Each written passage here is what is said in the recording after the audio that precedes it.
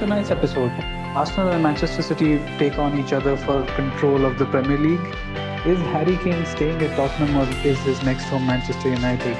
And does Jose deserve a bit more respect? This is the Talkie Taka podcast.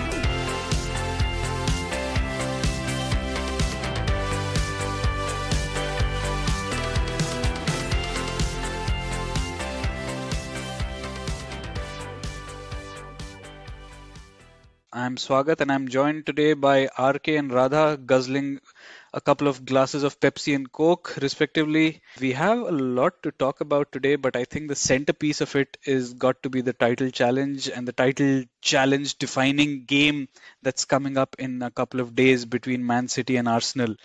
So, boys, before we get into the main attraction, any talkie points you want to talk about? RK, there's a final coming up for your team. My talking moment is also regarding the semi-final where Wout Weghorst, once the winning penalty is done, runs towards the other end while the entire team celebrates. The guy's enthusiasm is so infectious. His quality might be low, but he's won the hearts of a lot of fans. With the fight and the passion that he demonstrates. I wish some more talented players, showed that week in week out. But kudos to having such characters in the team. So that's my talking moment. Yeah, and I'm pretty sure we'll discuss this in more detail when the FA Cup final actually approaches. But looking for a domestic double after a long time? Yeah, looking for a domestic double and, might have to be in control or, have something in our hands of preventing a treble. That also might be huge. Yes, the added motivation. And another team who actually did a domestic double last season, Radhaji. What's your talkie point of the last few days? Yeah, traditionally I could have gone for something to do with Trent because the boy is playing really well. But I'll go for the Arsenal game. I think the last 88th to 91st minute of that game, even now when I'm thinking about it, I'm just getting excited. What an amazing end to the game it was. It was exhilarating. Arsenal, obviously, everybody related to Arsenal would have liked to have got the 3 points there so that they could have drawn against City and still been alive. But what a comeback. I think they are definitely showing that they have nerves or they have some kind of problems. They're missing Saliba. But at the same time, you can see the champion spirit that has got them thus far as well. So they're making up for all their mistakes and errors and bad performances with some real character. And I just particularly love the fact that they just kept it. They kept going at plan A. They didn't get it. They didn't panic. They didn't try and do something crazy. It was just amazing. Great game. Arsenal have been involved in so many amazing games this season. So yeah, Arsenal is my talking moment of the week. Yeah. And for me, I think the talkie point, Chelsea's got nothing interesting going on. So Newcastle Spurs was a very interesting game this weekend and 5-0 in 20 minutes. I think this has been the earliest that fans of a club have started leaving the stadium. Like after 21 minutes, the Spurs fans started to leave and they might be about to sack the caretaker. That's probably the first time that's ever going to happen. Isn't that just the most Spursy thing Spurs could do? Like sack a caretaker manager after a few games. It's just amazing. And imagine how hard it must be for a Spurs fan. It takes everything that they have every week to even go to the game. And then they have to get up and leave after 20 minutes. I feel so bad for them. Sorry, this is the favorite word which I have been, hearing on social media and seeing this week. Spursy. Yeah, we're just filling the void on this episode ourselves. But yeah, imagine going so far up north and then leaving after 20 minutes and probably going to a pub and drowning your sorrows. But yeah, let's come back to Arsenal and rather you talked about how they have demonstrated a champion spirit, but they've also dropped points and it's been 3 games now that they've let go of 3 points. Okay, this game they were always chasing the win, but it's not working out exactly as they had hoped, and probably due to the lack of experience that these guys have in terms of title challenges, even though they seem like a good group, plus also the specter of City, just keeping on their heels and not giving them any breathing space at all. I know I just said that they played like a team that has done a title challenge before, but that's more specific to their staying true to their style of play. I think in that context. But overall, you can clearly see that they are not able to deliver at the same rate that Liverpool and Man City have over the last 4 or 5 years in those title challenges, heading to 95, 92, 98 points and all of that. I think that's something that City have gotten their groove on. I've gone from 60-40 City to now 70-30 City, I would say. It's still... the only thing I wanted out of that Arsenal game is for it to be a shootout at the end of the game. That is a direct result from that Arsenal City game would determine who wins the league. And I'm very happy that is still the case. So City provisionally a point ahead with their games in hand. So Arsenal need to go there and win. I think that's exactly how I would have wanted it as a neutral. So I don't think Arsenal are that team yet who can ice a season, ice some games like the big Man City game that's coming up. So I do think Man City have the upper hand here. But I still, like I was saying in the talking moment, I just nothing but respect and praise for the way that they just stuck to their guns, stuck to plan A. Arteta has really created a culture of excellence at that team. Of course, they're giving up a lot of easy goals. They're making a lot of bad mistakes. I think Southampton had fun on the counter yesterday. But all that aside, I think Arsenal fans have no reason but to be anything but proud of their team this season. Anyway, some of the Arsenal fans didn't even expect this, so they should be happy about it. Having said that, the last 3 games, I think the Anfield one was something where they saved a point. So for me, any potential title challenger coming away with a point in those circumstances, I would think as a positive for a title race. But the next 2 games, West Ham and Southampton, I think those are must 6 points. You cannot drop points against those teams in a title race, especially with the kind of fixtures that they have coming up. Man City, they have Newcastle away, they have Brighton at home. Chelsea is also there, but I'm not including that in that bracket. But like Arsenal had this phase earlier in the season in Feb where they had 1 point from 3 games. That always happens every season, but repeating that again and getting 3 points from 3 games, it just shows the inexperience, the nerves that you guys are talking about. What is most clear to me in this whole run is how naive they have been sometimes in how they are pressing. There have been times where they have forgotten their shape.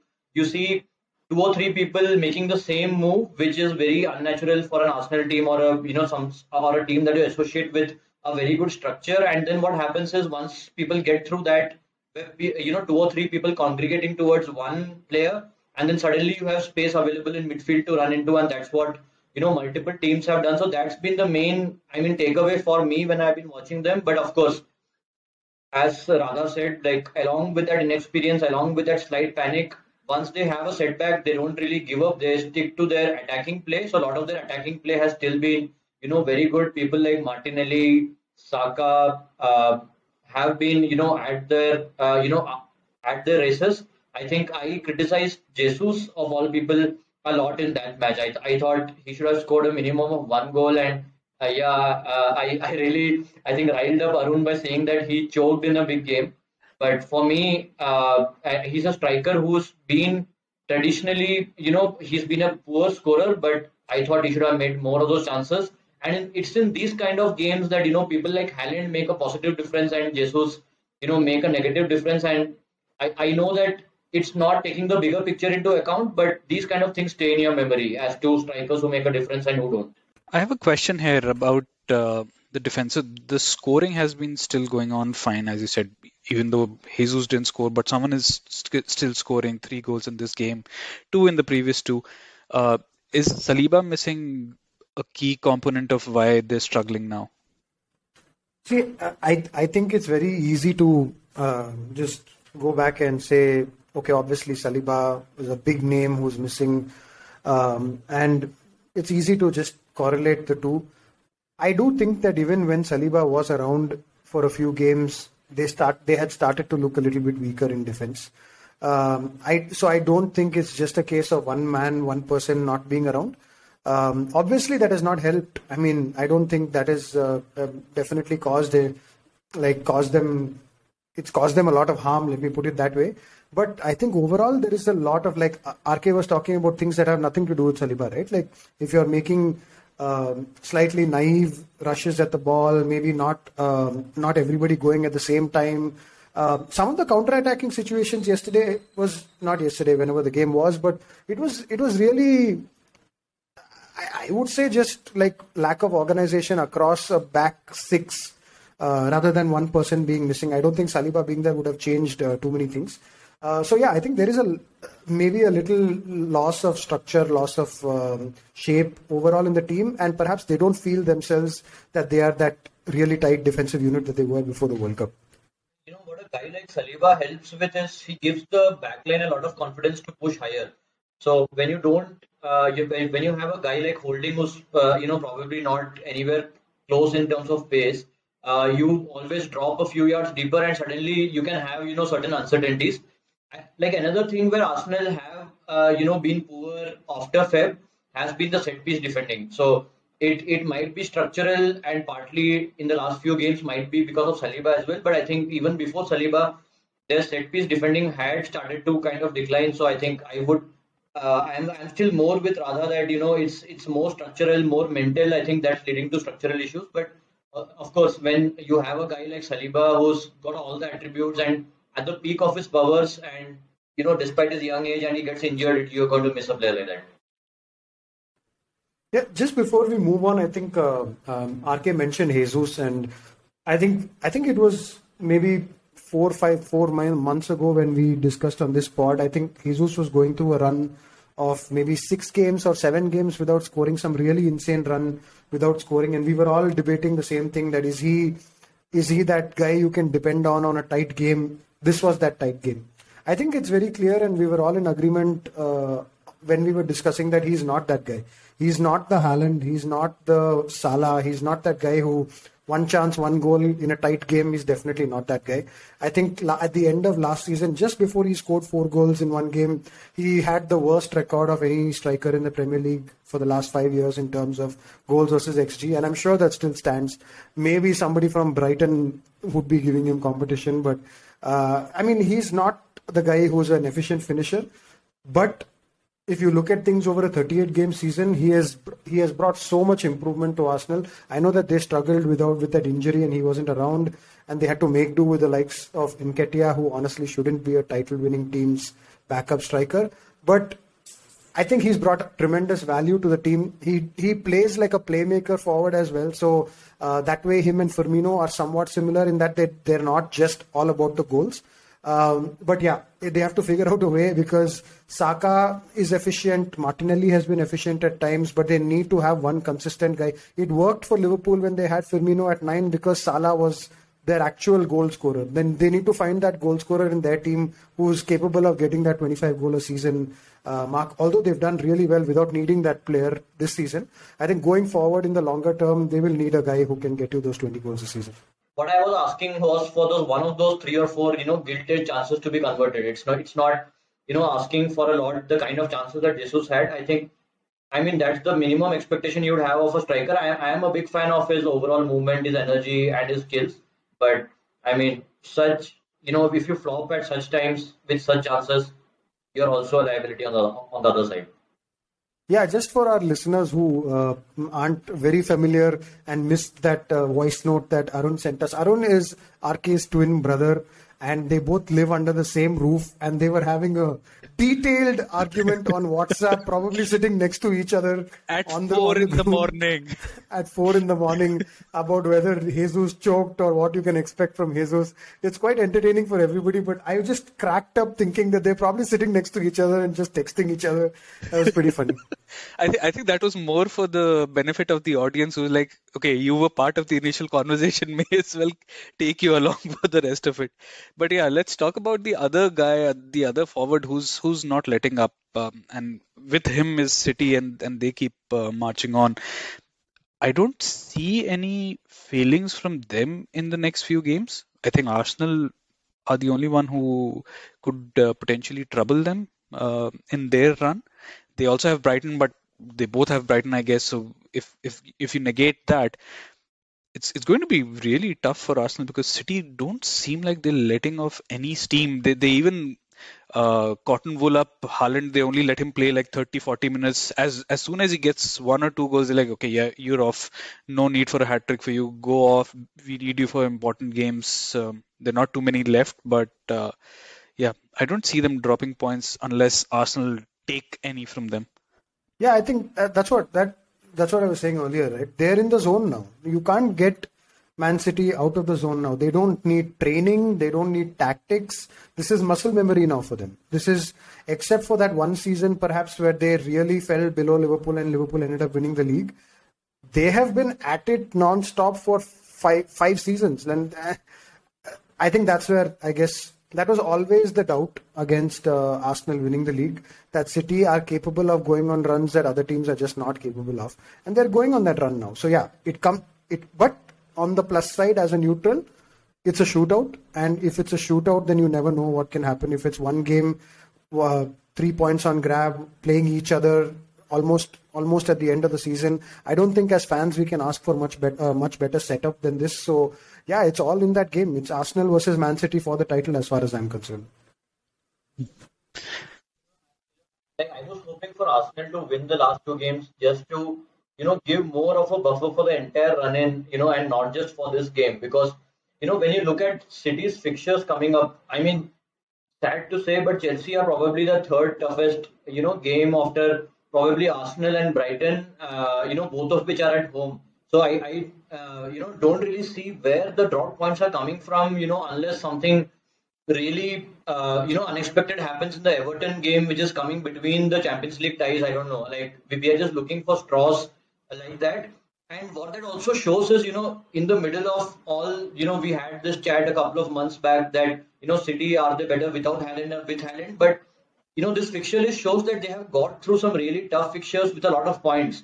And I think the biggest thing that turned around this season is probably that John Stones invention by Guardiola. He was always looking for this 4, box midfield, having always, 4 people in midfield.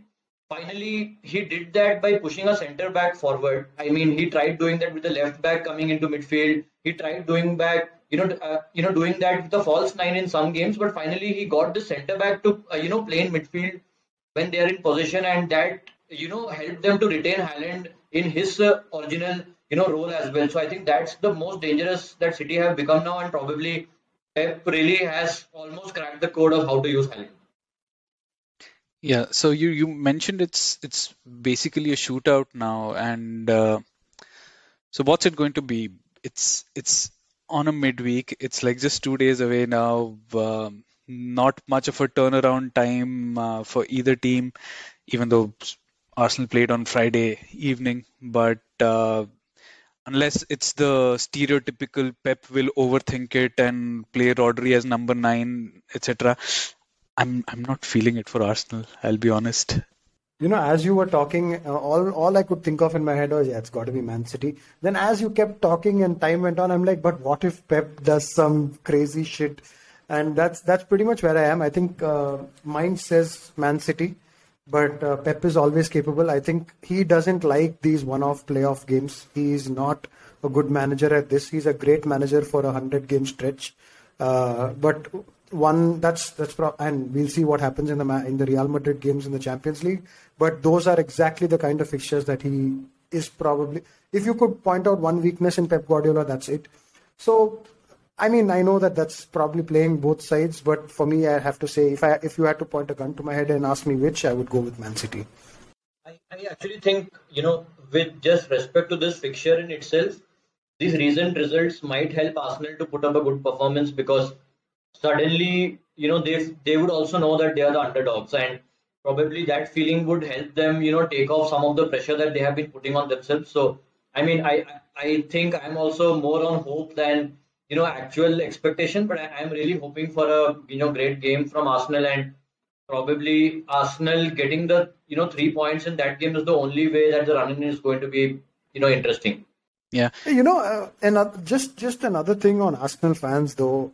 they need to chill out and like give Tottenham Hotspur a rest, bro. I mean, like their entire livelihood, happiness, passion, everything is so entwined with the fortunes of Tottenham. It's just crazy. I mean, like Alex Ferguson said, lads, it's Tottenham or obsessed, guys. It's Tottenham. I mean, it's Tottenham, man. Like you can't be a serious club if you are so entwined with what happens at Tottenham. I don't know. I can't take you seriously then. Okay, let's keep on Man City's trail then, and it's going to be, I think, the first ever Manchester derby in the FA Cup final.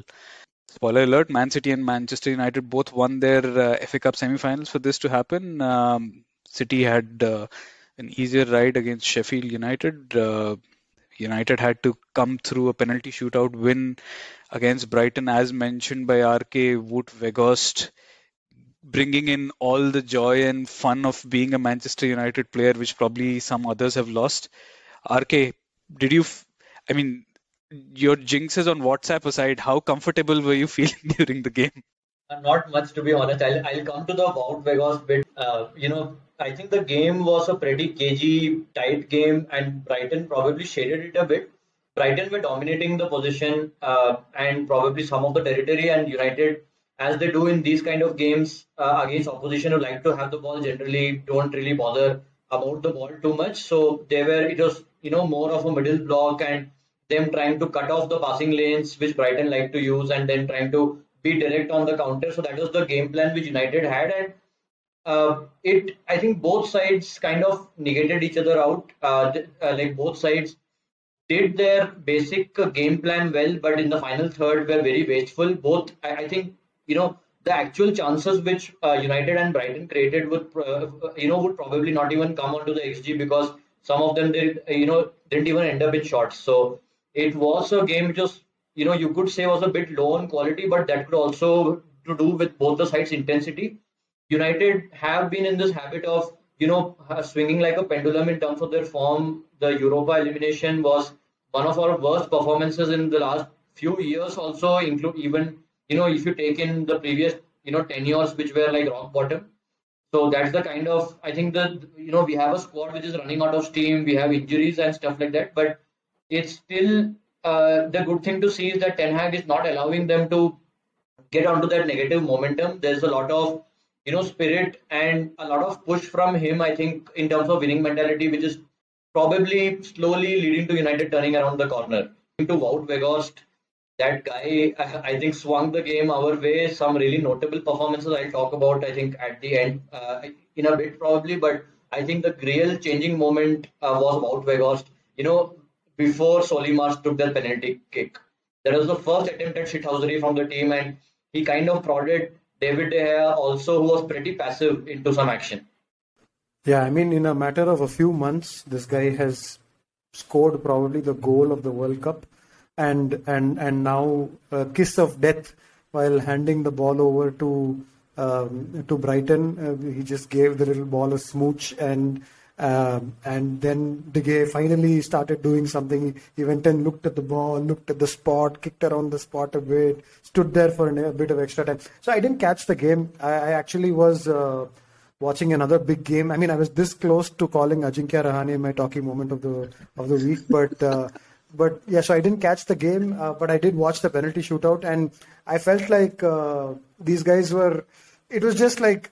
I think Ab made a good point. The fact that they've now not allowed keepers to get off the line, I think it's just going deep into penalty shootouts because they kept hitting the corners and we kept, like, everybody took such good penalties. They're also confident because the keepers can't reach a certain part of the goal.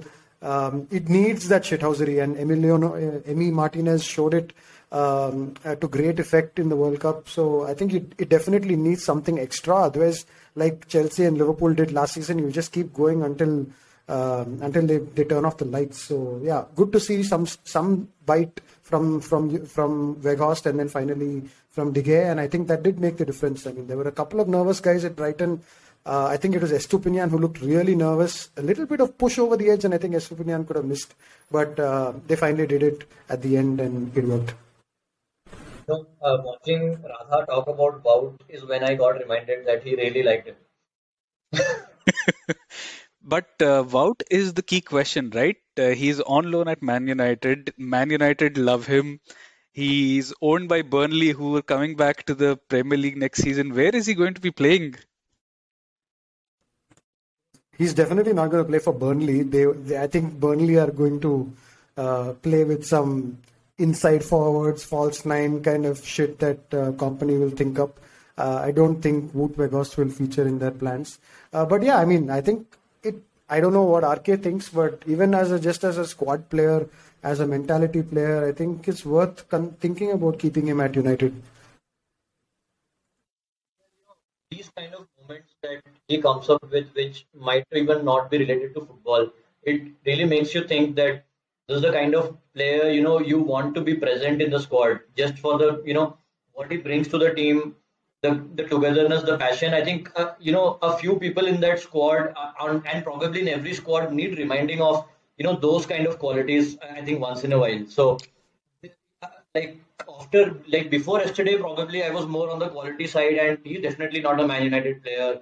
But you don't always need very highly talented players. Probably if he's happy to be a squad option, coming off the bench and providing some kind of impact, uh, I think Eric Ten Hag for one would be happy to keep him. But talking of penalties, I'm really happy for two people, Sancho and Rashford, especially after what they went through after missing in the Euros, especially for Sancho. Uh, I think that taking that kick was very very important for him. He's seems to be going through a lot personally. I don't know, but he's been really off color. He's not at all been impressive with the way that he's playing, and he needs these kind of I think Phillips to his confidence. Rashford, I think he's in a moment where probably it wouldn't have affected him too much, but I'm really happy that those guys took those penalties. Just a shout out to two players who have been in the past much derided as well. Those two I think were the shining lights of yesterday's performance, and that was Van Bissaka and Lindelof. I think Lindelof, I saw a tweet by someone on Twitter who said that Lindelof looks a very different player when he's not playing with Maguire, and I think this season that has been true actually. Lindelof has shown his qualities when playing with different partners. He seems a good fit with people like Shaw who have good pace and who are good on the ball. Van Bissaka, I mean Mitoma has been someone we have raved about on the spot, but he completed zero dribbles, and I mean Bissaka also has been a revelation in the second part of the season, and probably one of the guys who's making a really strong case to continue next season as well. Moving on to a squad which has all negativity around it, Tottenham Hotspurs, as we were talking about a bit ago. 5 goals conceded in 20 minutes. Caretaker manager being about to be sacked potentially. Newcastle making fun of them on social media, as are probably the other 18 clubs and probably some from the championship as well. I'm happy to talk about a club which is not mine, which is down in the dumps. So I wonder if this is the norm, and you don't even hear anything about their managerial search, right? For Chelsea, you got, okay, this is the short list. There is one secret guy, then the secret guy is also revealed. And whatever the weirdness of having Company and Postecoglou on the managerial short list, you're not hearing anything about Spurs. It's as if no one cares, and people are probably just hoping for Daniel Levy to go out of the club. It's just weird. But no one does care. That's the point I'm making. No one really gives two shits about Spurs, man. That's the basic crux of life. But anyway, I mean they are not. I think if there are a few jobs available right now in England like Chelsea, then of course I think everybody will be waiting to see what happens to the Chelsea job before committing to Spurs. So yeah, it's not unnatural, I would say. Also, I mean, I don't know if you guys caught that match. It was just it's like when you're playing FIFA and you get your center back sent off, and before you make your change to formation and all, if you continue playing, how utter shite it is. Like there's a guy standing deep in midfield and he just plays a through ball, which seems like the most basic pass, and it just cuts through the entire defensive line, and there's somebody running through on goal. I mean, it was a joke from start to finish. But yeah, I mean, that's Spurs. Swag, what do you think with respect to Nagelsmann now that he's out of the running for Chelsea? Why did that happen? And is Nagelsmann now a candidate for Spurs? I'm not sure. So again, this is just rumors that I read today, and it's pointing to Nagelsmann potentially being unhappy that he wasn't the only pick. Like this job should have been mine. Basically, why am I going through an assessment center? Basically, so if that's the deal, then okay, fine, go ahead. Is he the favorite for the Spurs job now? I don't know. I guess he would probably hold out for Real Madrid if that becomes available. And Real Madrid won't have too many options unless they take Zidane back or they try and steal someone from another club. But if Ancelotti is actually leaving, Nagelsmann has been touted in the past to be someone that Madrid have liked. So it might be a bridge too far for him, considering the not the egos, but the stature of the players that inhabit the Real Madrid dressing room. It might be a bit too far for him, but let's see. Spurs, I think he would walk into that dressing room as the manager and no one would doubt him, but I don't think that it's probably the best job for him to go to. Yeah, I think everybody's getting a bit carried away also with this Nagelsmann talk. I mean, listen, the big test was this Bayern job and he failed it. Like, with what conscience can we mention the name Real Madrid? I'm like flummoxed. This is his first big job. This was his okay, throw him into the fire and let's see how he reacts. It's not gone well. I think Spurs is the right kind of profile for him. It's a big enough club and it's not perhaps the most elite job that's there in the market. I think it's a good fit for everybody in that sense, and he's very much a person who has to prove himself. I am not of the belief that he's in the world's elite managers, and Real Madrid, I mean, please, I'll slap myself if that happens. But if you call Nagelsmann as having failed at Bayern Munich, what has Tuchel done at Bayern Munich? Coming to that, I mean, 37 games, 3 losses for Nagelsmann, and 7 games and 3 losses for Tuchel. But yeah, anyway. RK, you had something on Kane. Yeah, we're talking of someone with a point to prove, someone who doesn't have anything to prove, probably Harry Kane. It's also, pretty kind of intriguing to see what he's going to be up to next. There are a lot of links with United, but personally, having signed people like Casemiro and Eriksen, I am a bit cautious of signing another one in that age profile who we would have to replace in a couple of years. Like for me, I would rather go for a big money signing. I think we discussed that name before the pod started. Like, what do you guys think? He's so scared of even mentioning links that he's not saying Osimhen's name. He's like, I will not say the name that I mentioned. He who must not be named. But if you can go all out for Osimhen, come on. The Jinx brothers are at it in full form.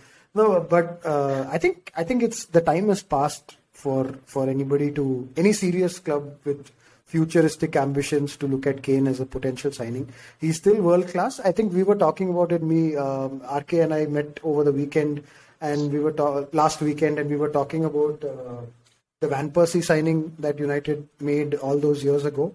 I think there's a lot of similarity in that. He's clearly world class. He's clearly going to get you that 25 goals that any club will they'll rejoice if they had it. But he is a 2-season, 3-season max kind of signing. And given the project that Ten Hag is working on right now, I don't think Kane is the right person to be looking at in here. Like, I think when City were trying to sign Kane, it made a lot of sense because they just needed that guy to finish off the goal. Eventually, it ended up being Haaland a year later, which is, I think, the much better move for them because it's a futuristic one. But at that point, when they were trying to get Kane, I think it was the right fit for everybody. I don't think United is the right fit for Kane right now. Rather, Kane is not the right fit for United right now.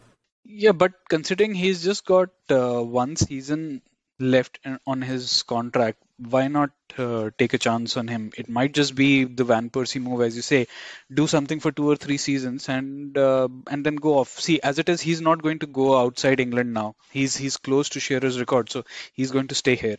It's either going to be Spurs or it's probably going to be United. I don't see him moving to a club like Arsenal or Chelsea. City don't need him now. It's either going to be United or it's going to be sign a new contract and stay at Spurs. He's got the Spurs record already, so that's already ticked off.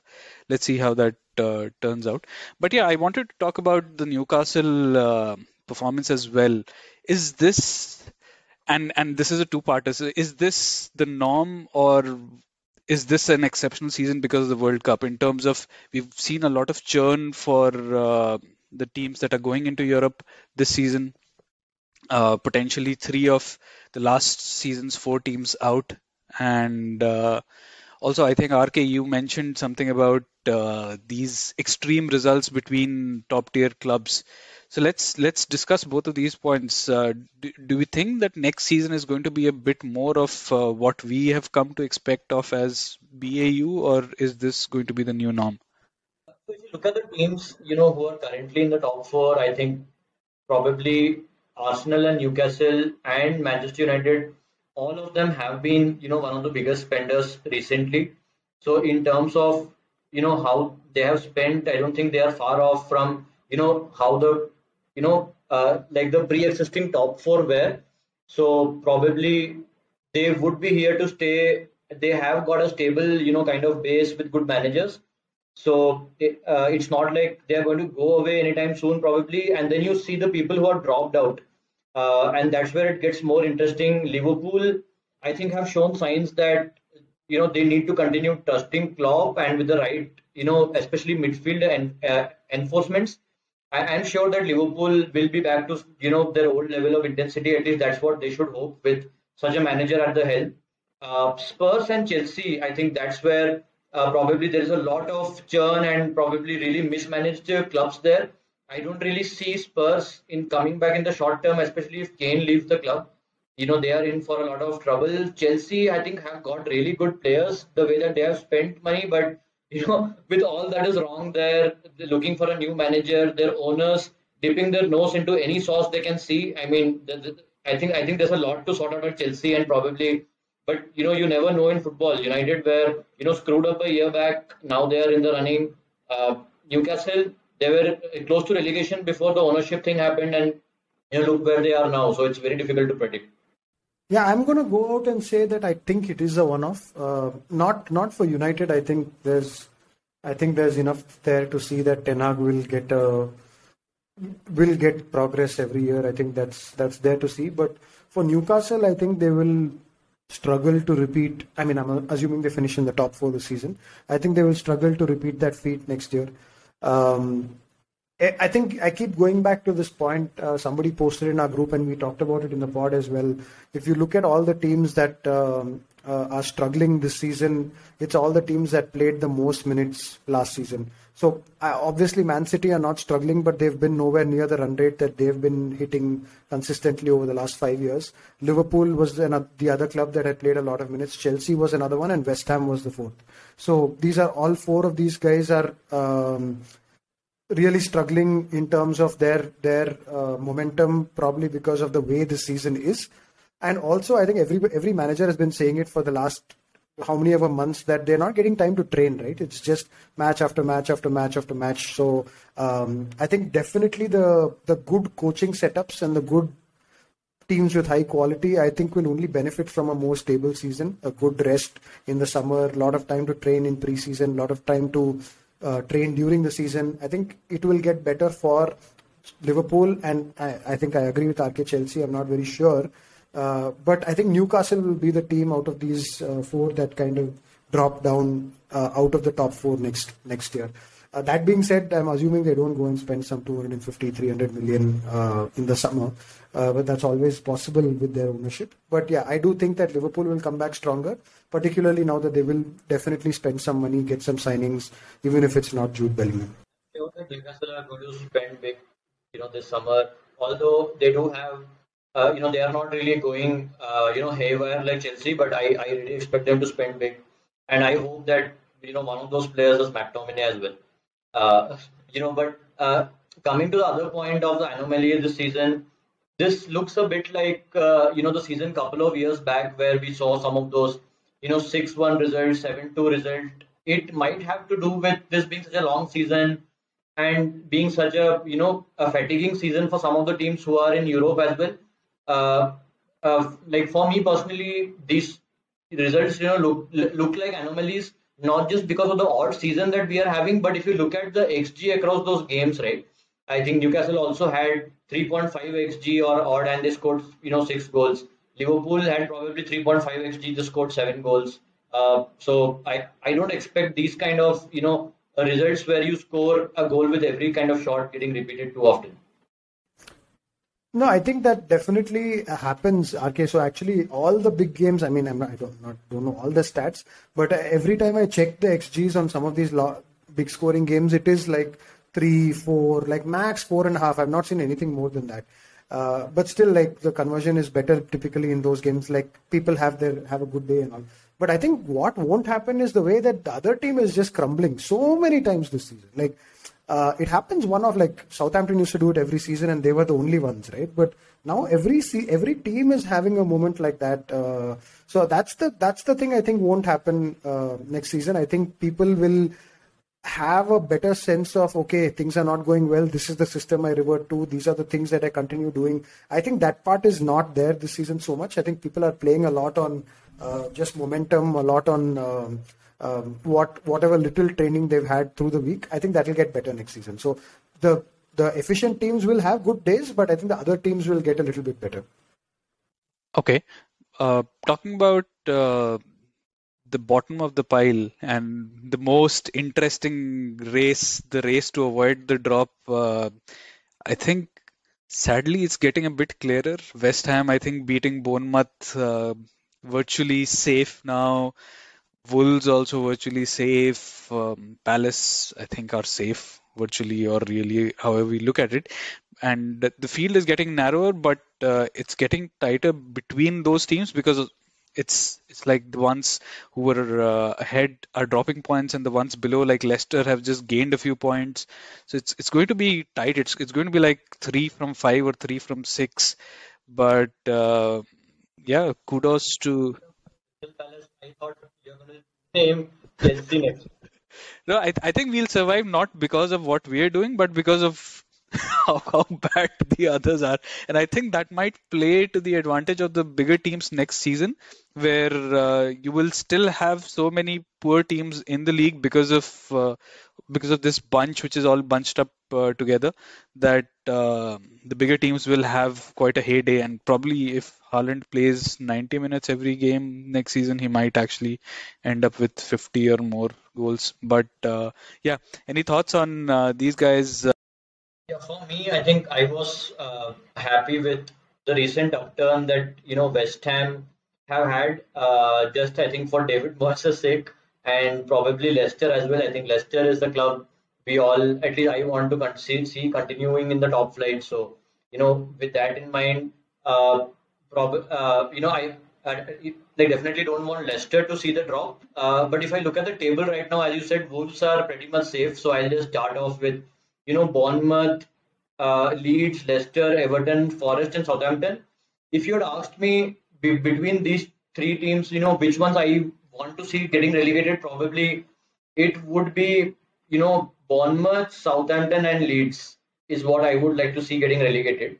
But looks like Nottingham Forest have, really hit a bad run of, sequence of results. They played well against Liverpool, but somehow I don't see that momentum coming back for Forest. So not really sure. I don't really, really want to call any bets in this race so far of the last 6 teams. Yeah, and when Southampton were leading 3-1, it was like they were just goal difference away from being safe. So it's still so close, and it's so fun to call. But as a race, I think, as I said, it's getting tighter. But we shall see in the next few weeks how it pans out. Yeah, I think in terms of momentum, probably Everton are looking really bad. Forest are looking bad. Southampton, probably that was just a flash in the pan. But other than Everton and Forest, probably the other team who's been really in poor momentum is Leeds. So I wouldn't be surprised if Leicester kind of make some ground over the next few weeks and Leeds really come into the reckoning. I'm just hoping that Everton finds some way out, preferably in that Man City game, to do something. Yeah, it looks a little. I was really delighted to see Leicester win at the weekend. I really wouldn't want them to get relegated.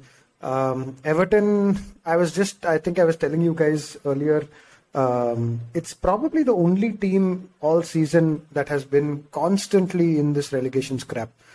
People around them have churned like left, right, and center, but I think Everton have always been um, in and out of, say, 2 weeks from a relegation zone kind of situation.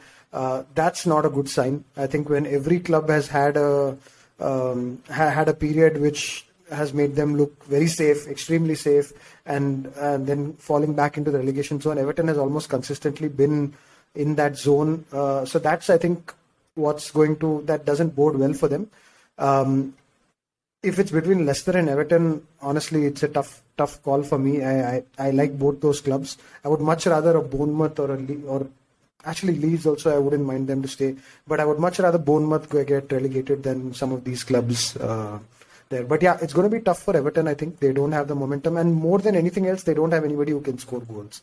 They don't have a manager who also creates goals. So I think it's going to be tough for Everton. Yeah, I think it's probably going to be one of these guys going down. Forest, I think, are down, and Forest and Southampton will find it really tough to survive. But we shall see. And just doing a quick, You've gone and done it now. Like Forest is 27 points and Leeds in 16th around 29 points. Next week, Forest are going to be out and one of these other guys are going to come in. oh, by the way, I think we have Leicester versus Everton this weekend. I think if not weekend. Uh, no, it's Leeds versus Leicester, and that's tomorrow. So that might clear up some of these things as well. But we shall see whose jinxing powers are strong and whose are waning. Hey, so I just got some breaking news. I thought I'll share it with you guys. So Tottenham have sacked Stellini. I was hoping for this to happen while we recorded. So yes. I mean that just shows you what level of team they are. But sacking their interim or whatever their Caretaker. caretaker manager, like that's how things are going over there. But anyway, yeah, you go on, Swag. This is what I hate the most. Every team seems to just look out for a United fixture and sack their manager before that. RK, no amount of jinxing is going to do anything. Spurs are not taking any points of you guys. Don't worry about it. I mean, even Yeah, Chelsea would probably beat them right now. And that's exactly saying what we said something. about Sevilla as well. Yeah.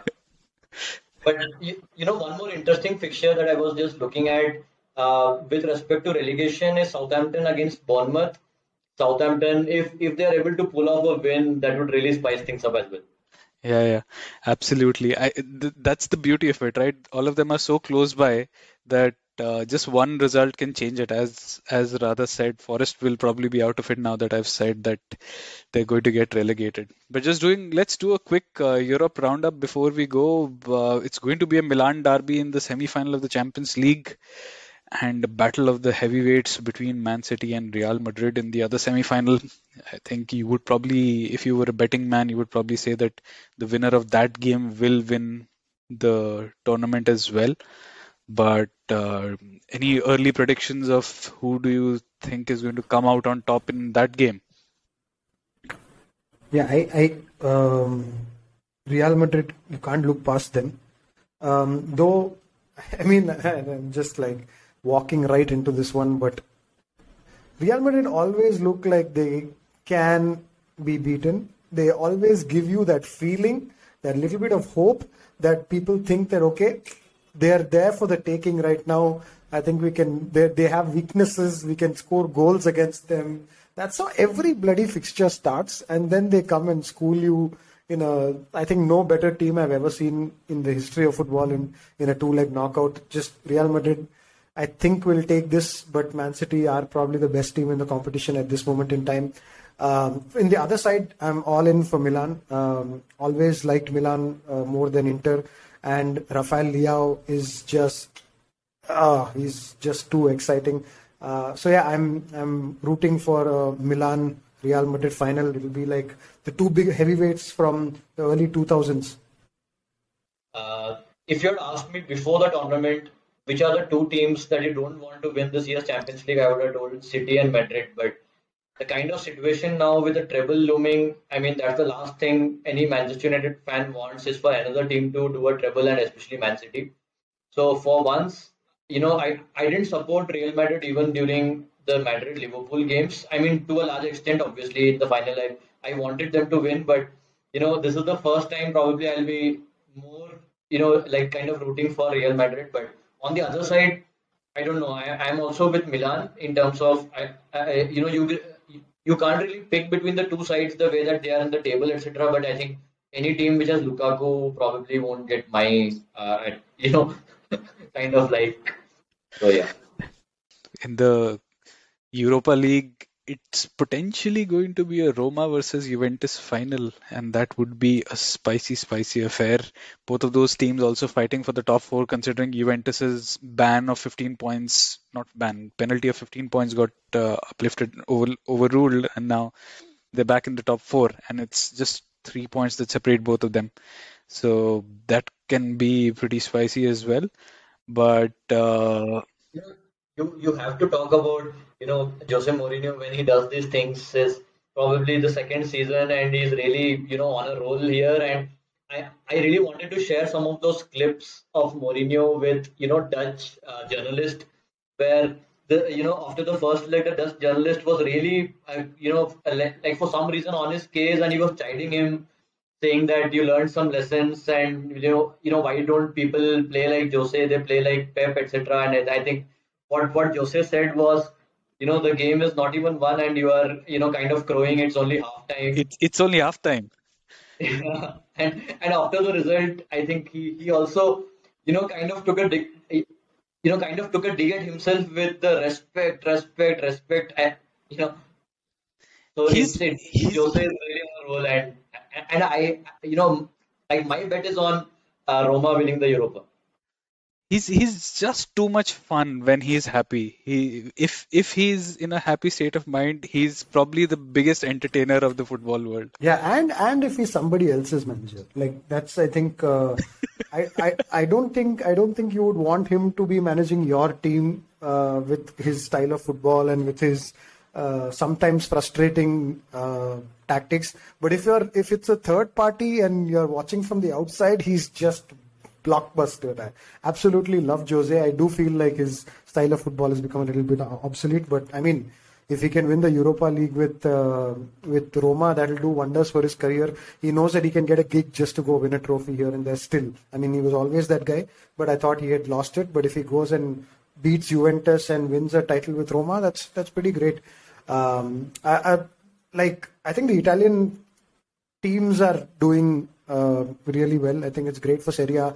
When we were talking about the different leagues around Europe, maybe 3-4 months ago, we talked about how Italy is really wide open, and this is probably and we were using it as the antithesis for Bundesliga, saying that this is how a league should be. Everything's open. Everybody can win the title. Now it looks like there may be a bit of that in the Bundesliga as well. I can't believe it, but here we are.